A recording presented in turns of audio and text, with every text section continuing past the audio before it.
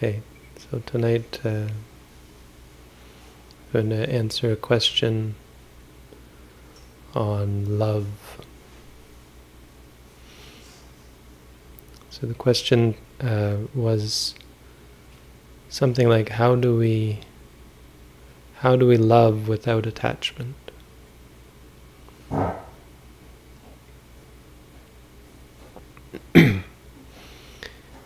And it's a difficult topic because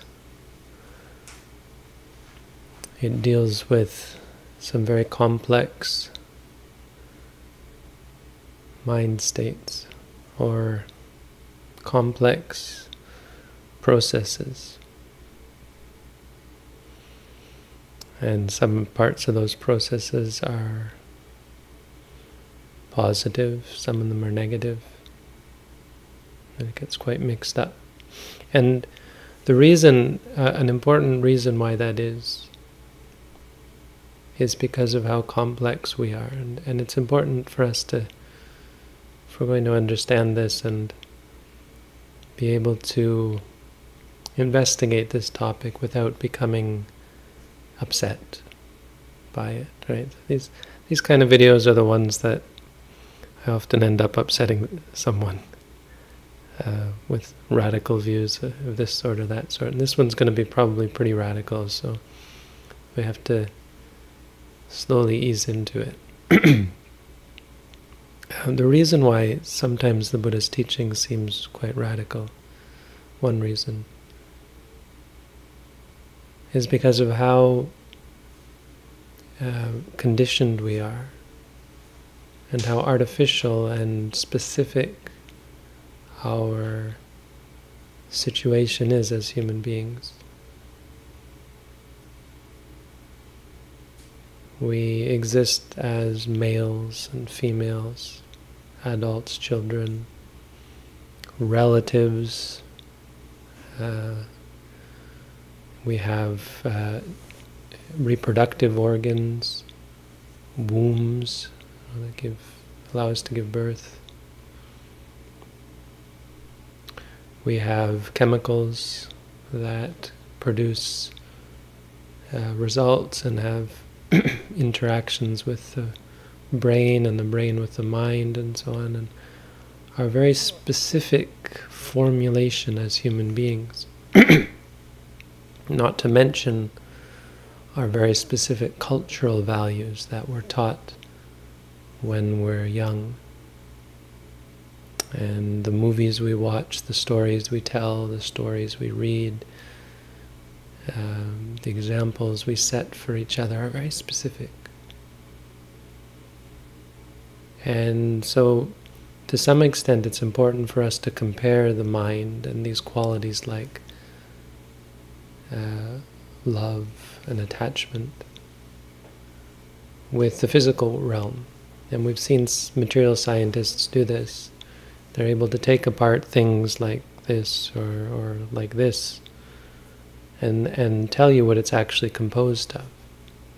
And so I was thinking about, they have this periodic table of the elements.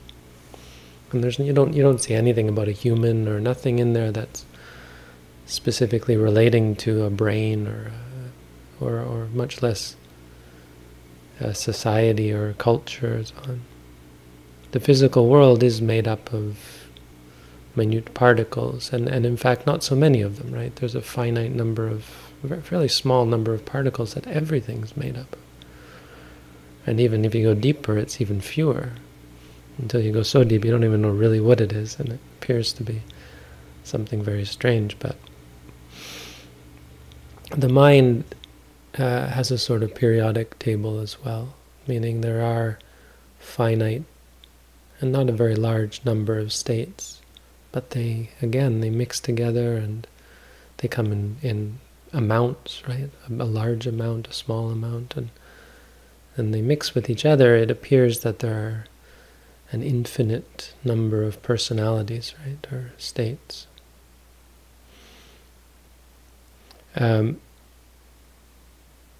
But it's important to be able to make that distinction, because our ideas of what we call love and our views on our relationships with others are very much contrived, and often not based on any sort of good reason. I don't mean to say that it has to be logic or reason, because of course I would say in many ways even Buddhism doesn't rely on logic or reason or intellect. So it's not to say that it's illogical to love, or it's irrational to love. That's not even a good excuse. But the idea that it's bad, it's harmful, or that it's positive and beneficial is important, and you can look at it that way. Just as you can look at the physical realm, not from a good or bad perspective, but from a perspective of the results. When you mix certain chemicals together, they have certain results. Certain consequences, explosions even. So I would normally want to separate love out into positive love and negative love, but I don't even think that's going far enough. We have rather, in Buddhism, the word love is misleading. I mean, even in English it's misleading, right? What does the word love mean? It's not a very good word, because it's so vague. And I think there's a good point involved with that I'll talk about as well. Why, or a good reason why it's so vague. That needs to be expressed. But we have in Pali two words that I think sort of capture a lot of what we're talking about here, and they're metta, which is a fairly well-known Buddhist term, and raga, which may not be so well-known. Now, raga might not even be the best word, but it's one good word. It's not the only word to talk about the other side. Raga means something like lust or passion or love. In most of the ways that we mean it, I think it does mean love. But on the other side, we have this thing called metta. And metta is often translated as loving kindness. And I think it used to be translated often as love. It's a kind of love, but then you have to explain what kind of love it is. It's altruistic in a sense. Or it's unattached love or something. But loving kindness is sort of what people have settled on. And I don't even think that's fair. I don't think that's going far enough, as I said. I don't think that is an accurate definition of what metta actually is. I mean, just literally, the word metta means friendliness. Metta comes from the word mitta. When you take a word, mitta means friend. And when you take a word like friend and you want to say friendship, you just turn the I into an E, you strengthen it, and it becomes metta. It's literally, grammatically, it's the word friend become friendship, or friendliness. Friendship, maybe not. Friend, the state of being a friend, or the quality of a friend. Friendness is probably the most literal. Friendliness, we would say, right? And so, when we talk about having love without attachment, I don't think that's possible, because I think it's a misunderstanding of where we're trying to get to, or of what's actually positive. So I would often say, what is metta? What is the difference between metta and good love and bad love, for example? And you would say that good love is wishing for others to be happy. That's what we do when we practice metta. We say, may you be happy, may all beings be happy. But simply wishing for someone to be happy is not necessarily a good thing. It's not necessarily wholesome. Because if you take from a Buddhist perspective, or it's not necessarily different from any other sort of attachment. Because if you look at a mother's love for their children, they wish for their children to be happy, a father as well, but they can often get quite angry and upset at their children when their children, or upset when their children are unhappy, right? When their children suffer, they suffer as well. So it's clear that that's because they wish for their children to be happy. But it's still an attachment. So it's not to say that wishing for someone to be happy is wrong and you should never do it. May you be happy. Oh, don't do that, you'll get attached to them. It's to say that there are qualities of mind that are involved with friendliness that are positive, but that are quite different from any kind of desire for an outcome. And that's really the difference between these two. The difference, you can see the difference even on a conceptual level. If you talk about friends, people who are friendly, take a friendly store clerk, for example. Sometimes you go into a store and the store clerk is friendly because they feel like they have to, and they're trying to be friendly. Sometimes it feels artificial, but still it's pleasant. And there's a pleasantness associated with their innocence or their innocuousness. They're not being a threat to you. Their state of not being out to get you. Waiters, waitresses are often very pleasant to engage in, and it's not because they love us. They're not loving, but they're friendly. And you see this quality in families. You'll see parents being friendly with their children, being happy towards their children, pleasant towards their children, children towards their parents, and so on. And we say, well, that's love, because we mix it with all the other qualities. But it's not actually, it's just this quality that people in the world also have. The actual desire for someone else to be happy is often what leads to great suffering. The most obvious ones are when you have romantic desire towards another person and they don't return that. This is, say, a kind of love you want for them to make you happy. But it doesn't even have to be that way. When, as I said, when you wish for someone else to be happy and they're not happy, you suffer greatly as well. When parents wish for their kids to be happy, and so on. And so it all doesn't escape the realm of the desire for some kind of an outcome. It isn't categorically different from our desire for good food, or our desire for success, our desire for wealth, our desire for sensual pleasure.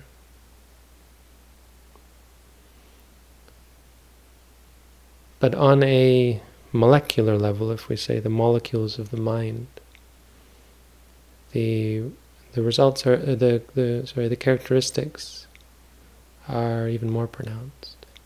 It's much easier to see sort of the difference, and where, like in a family or in amongst friends or so on, you would see the differences. Because the qualities of love or any kind of attachment, any kind of desire, are pulling, are the kind of things that disturb the mind. Right? If you are mindful and friendly, say take a waiter or a waitress, for example. They can be perfectly, imagine you're an enlightened waitress, waiter, a wait staff, server, barista. I often go to Starbucks for food.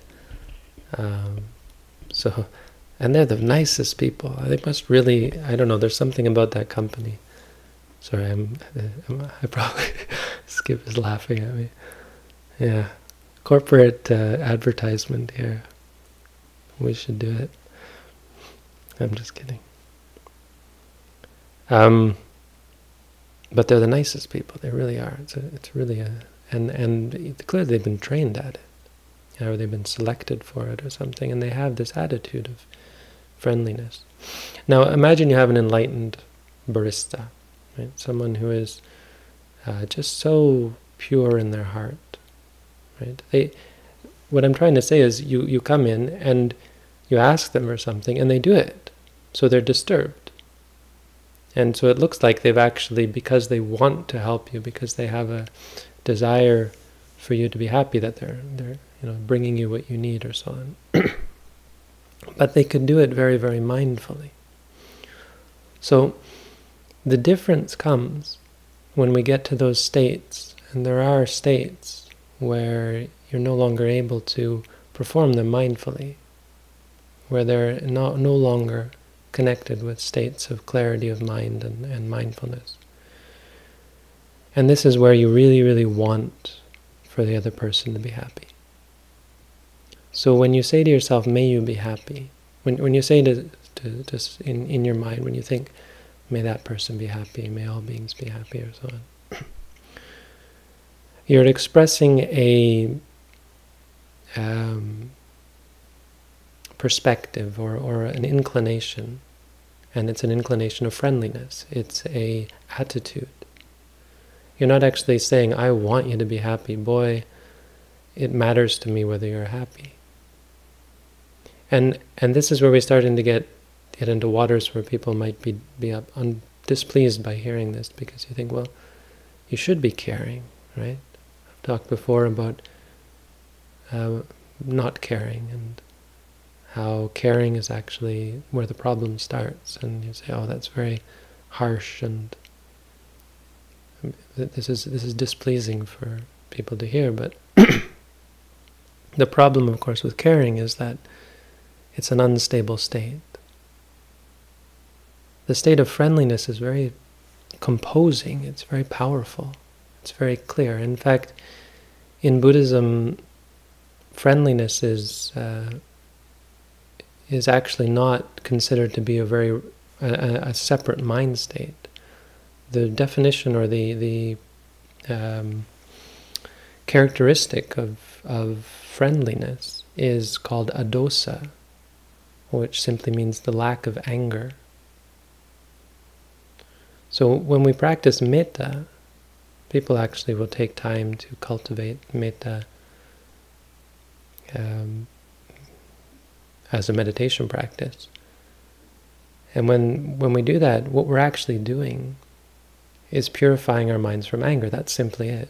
When you have no anger, your default attitude is friendly.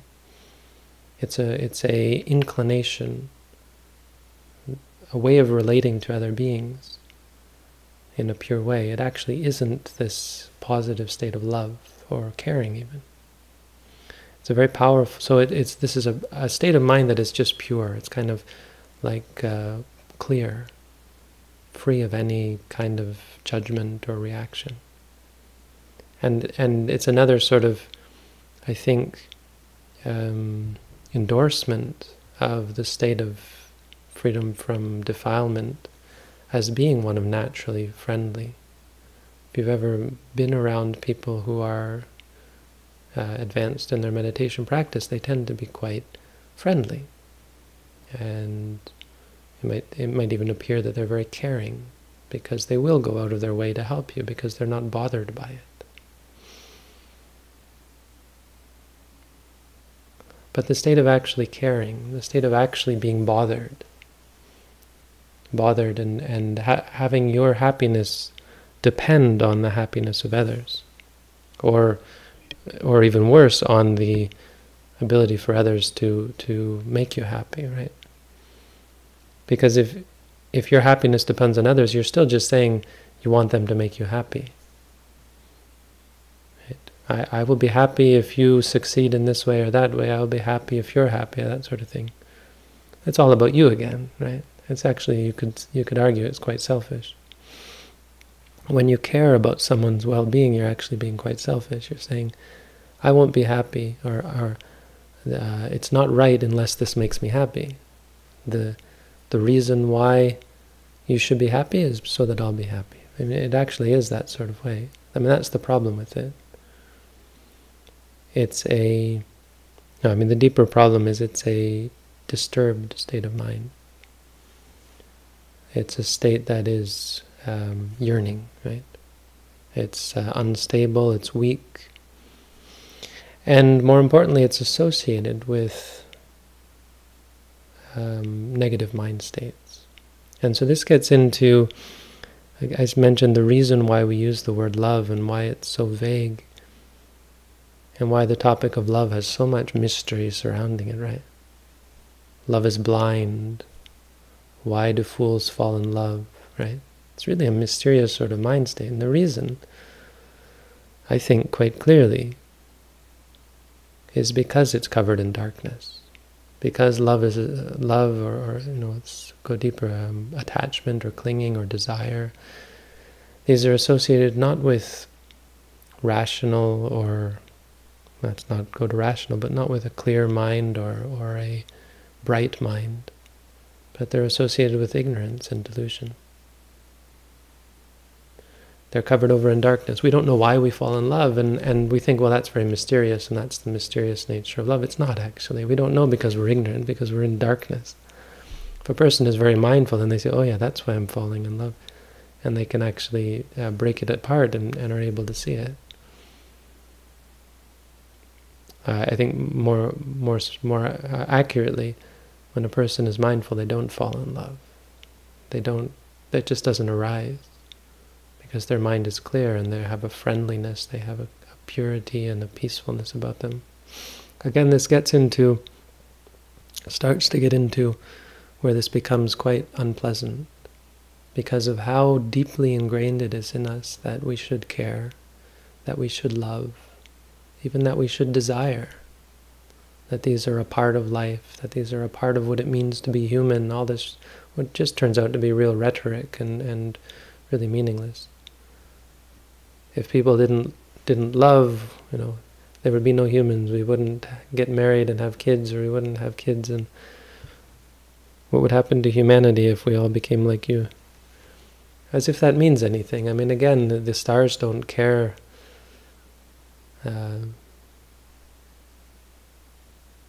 about things like humans. The sun doesn't care that it's nourishing plants and so on. The mind and mind states are what they are. The state of being a human is just a construct. It's something that's evolved over time. We know this. We know that humans haven't always lived on the earth. It's something that's evolved, not by divine providence or design. It's just simply something that happened, something that over time evolved. And so our arguments of the rightness of it all are not nearly as important as the arguments of good and bad, right? Beneficial, harmful, useful, useless. And I think ultimately perhaps consistent and inconsistent, because we strive after all number of things. We love anything from cheesecake to sex to music to family to helping other people. A broad perspective of things that we might love. We love other beings. We love them so much. We want them to be happy. Our children, our parents, friends.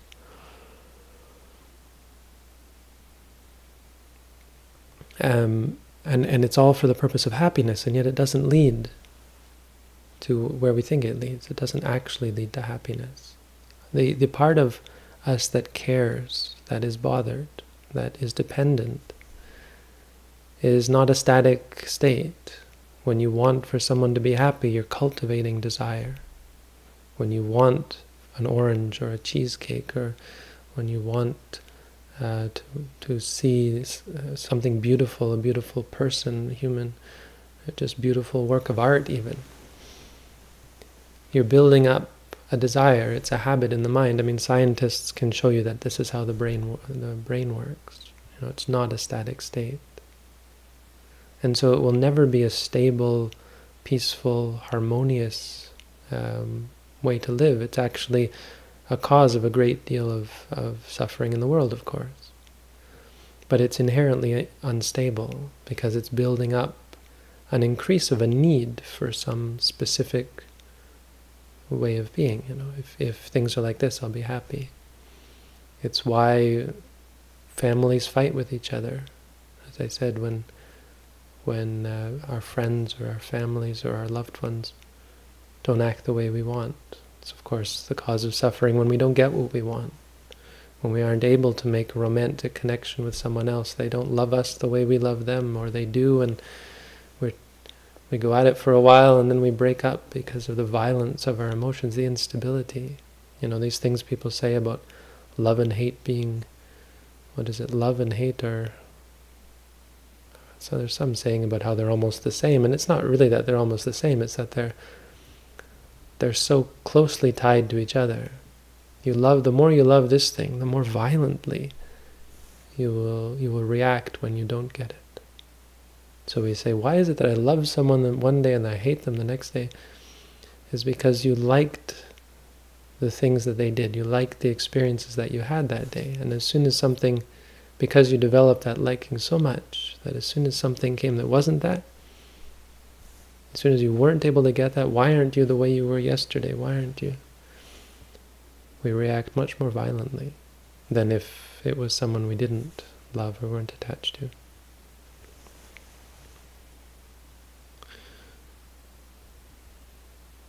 So this is all not answering the question, but trying to detail the difference between,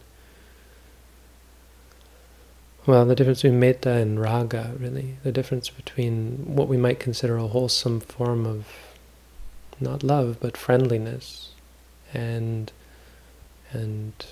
everything else, all the other kinds of things we call love.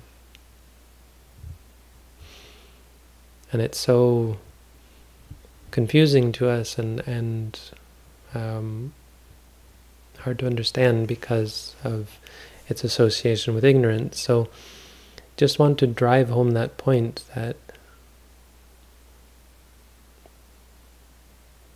we don't love because of any rational or any good reason. We don't cling or care. I mean, many people will actually criticize someone who tries to say, it's not rational to love. As I said, but it's not a bad argument to say, you shouldn't criticize love just because it's not rational. Of course, some things are not rational, and that's not really the most important thing in Buddhism. But we don't love for any good reason. We don't love thinking that it's actually going to bring us happiness. This is a hard point to understand, because it appears that we love things because they bring us happiness. That appears to be the case. It appears to be, we have some kind of thought process that, yes, I'm going to get that because it makes me happy. We don't. We don't because we don't have that capacity when we're craving for something. And this is easiest to see with a drug addict. A drug addict is generally rational in their mind, to the extent that they are generally aware that this isn't making them happy. And yet the process of engaging in their addiction continues. They're unable to stop it. It has nothing to do with any kind of good reason for doing it. It's steeped. This is what it means to be steeped in delusion and ignorance. It doesn't mean we're intellectually ignorant. It means the process of liking something. Literally, any kind of liking, that process is in darkness. That moment when you like something, you don't have the clarity of mind to see that what you're liking is good or bad. That's literally how liking, or that's actually how liking comes to be. That's necessarily a part of the process of liking. And so that's why a person who is mindful, we talk about metta and what it actually means, really isn't love, because it isn't, because it can't be, because a state of clarity of mind has no love in it. And as uncomfortable as that might sound to some, we have to remember that the word love is a very contrived and complicated word, and really doesn't say much about what's going on underneath, because it means we use it in many different contexts. But the point, and the more salient and more accurate point, is that a state of clarity of mind can't cling, can't be bothered. It isn't bothered, of course. It's a strong state. It's a pure and clear and composed state. So getting to the actual answer of how, and so I'm going to modify the question because, of course, it's ultimately, well, love and attachment are still just the same thing, but how can you be friendly? How can you be kind to others? How can you help others? How can you be caring to the extent of not actually caring, but be perfectly and ultimately, completely engaged in helping others, you see, because it doesn't stop that. It actually opens that up to a very pure state.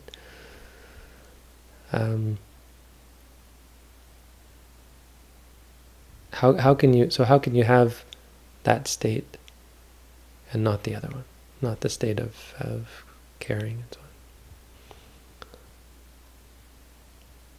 So there is the practice of what we call metta, and that's of course one way of engaging in it. You can develop many different positive states of mind, and so many people, if they have strong anger issues, they might develop this kind of friendliness towards others. But ultimately, hopefully it's become clear that what we're actually talking about is, and where this question is coming from, is really from this very large pool of mind states that are all ultimately caught up in attachment. And for that you really should never practice metta. Metta is not designed as a practice to do that, because of course if you have attachment to someone, saying may you be happy is not going to stop that attachment. Metta is not designed, and it doesn't have the capacity to free you from attachment. Its use and its benefit is to free you from anger, because if you're constantly saying may you suffer, may you be in pain, then changing that to say to yourself may you be happy, it's a very good and useful tool. That's what metta is actually for. So if someone has anger and hatred towards others, it's a very useful tool. But it's not so useful for getting rid of desire. So the way to have just metta, just friendliness, where you actually have a pure mind, is just that, to have a pure mind and to free yourself from desire.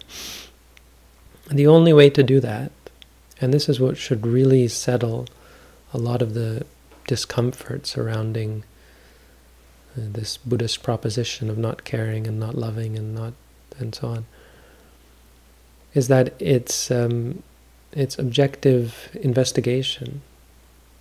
I'm not proposing these things as a belief you have to have, or even something you have to understand. What we're talking about is perspectives, and we're describing a state of perfect clarity, where the mind actually knows what it's doing. And we're making kind of the claim that when you have that clarity, these kinds of states that we call love and caring and so on, they just can't arise. They just don't arise. Being bothered, being upset, they don't arise in a clear state of mind. They aren't compatible with it. And so when we cultivate mindfulness, we're actually doing ourselves a great service in terms of being more friendly, in terms of being better and kinder, nicer people to each other, simply because we're doing away with our need for others to make us happy. We're doing away with volatility that can taint any kind of friendliness we might have. You're friends with someone, but then they act in a certain way that you don't like because you've gotten attached to the way they are. You get angry at them, you get upset. Why? Because you needed them to make you happy. When they suffer, then you get upset. When people die, you get upset. So all of that is really, it has nothing to do with us being kind or nice to each other or even being happy. It just has to do with our it's not even a good reason. It's not even a temporary happiness. It's not even something we're looking for, like this will make me temporarily happy. It actually doesn't come from that. It's just blindness. It's a bad habit. When you look closely, it kind of dissolves. You become more content, more at peace. You don't need others to make you happy. You aren't concerned when others suffer. You simply help when you can. Of course, because that's the right thing to do. It's just the natural, pure way to act. It's also the way to find happiness, of course. Helping others, being kind to each other leads to happiness. That's why you do it. Not because it will make you happy when they are happy, but because the way of being, when you are kind to others, regardless of the outcome. Sorry, that might be confusing because it sounds like I'm saying you help others because once you've helped them being helped makes you happy. That's not the case. You helping them makes you happy. It gives you peace and strength, really. It's a very pure state of mind to help someone. And when you help someone with a pure mind, it doesn't matter what the result is, because of course that's out of your hands. The reason why many aid workers become burnt out is because they get attached, because they care. And it might sound kind of cold or hard-hearted, but they aren't able to help in the end because they get burnt out. They don't actually make as much of a difference as they might if they were detached, as we say. I mean, I don't like to use that word because it sounds so dry and cold. And it's not. Being not attached is being pure and content. It doesn't matter whether my actions bear fruit. I do them because they're good and the actions themselves are productive of happiness. So the real answer, which I could have just said at the beginning, is be mindful, of course. A lot of these questions have simple answers, and the simple answers are always try to be more mindful. Cultivate mindfulness and clarity, and when you see clearly, you'll let go of all the attachment.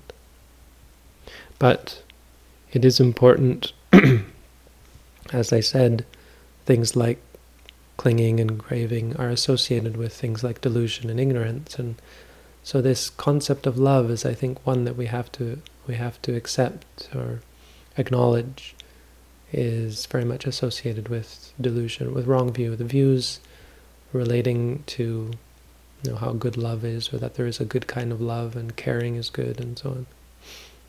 And that somehow you actually benefit, or someone benefits from you getting upset when others suffer and that sort of thing. So that's the answer to that question. Thank you for asking. Wish you all the best.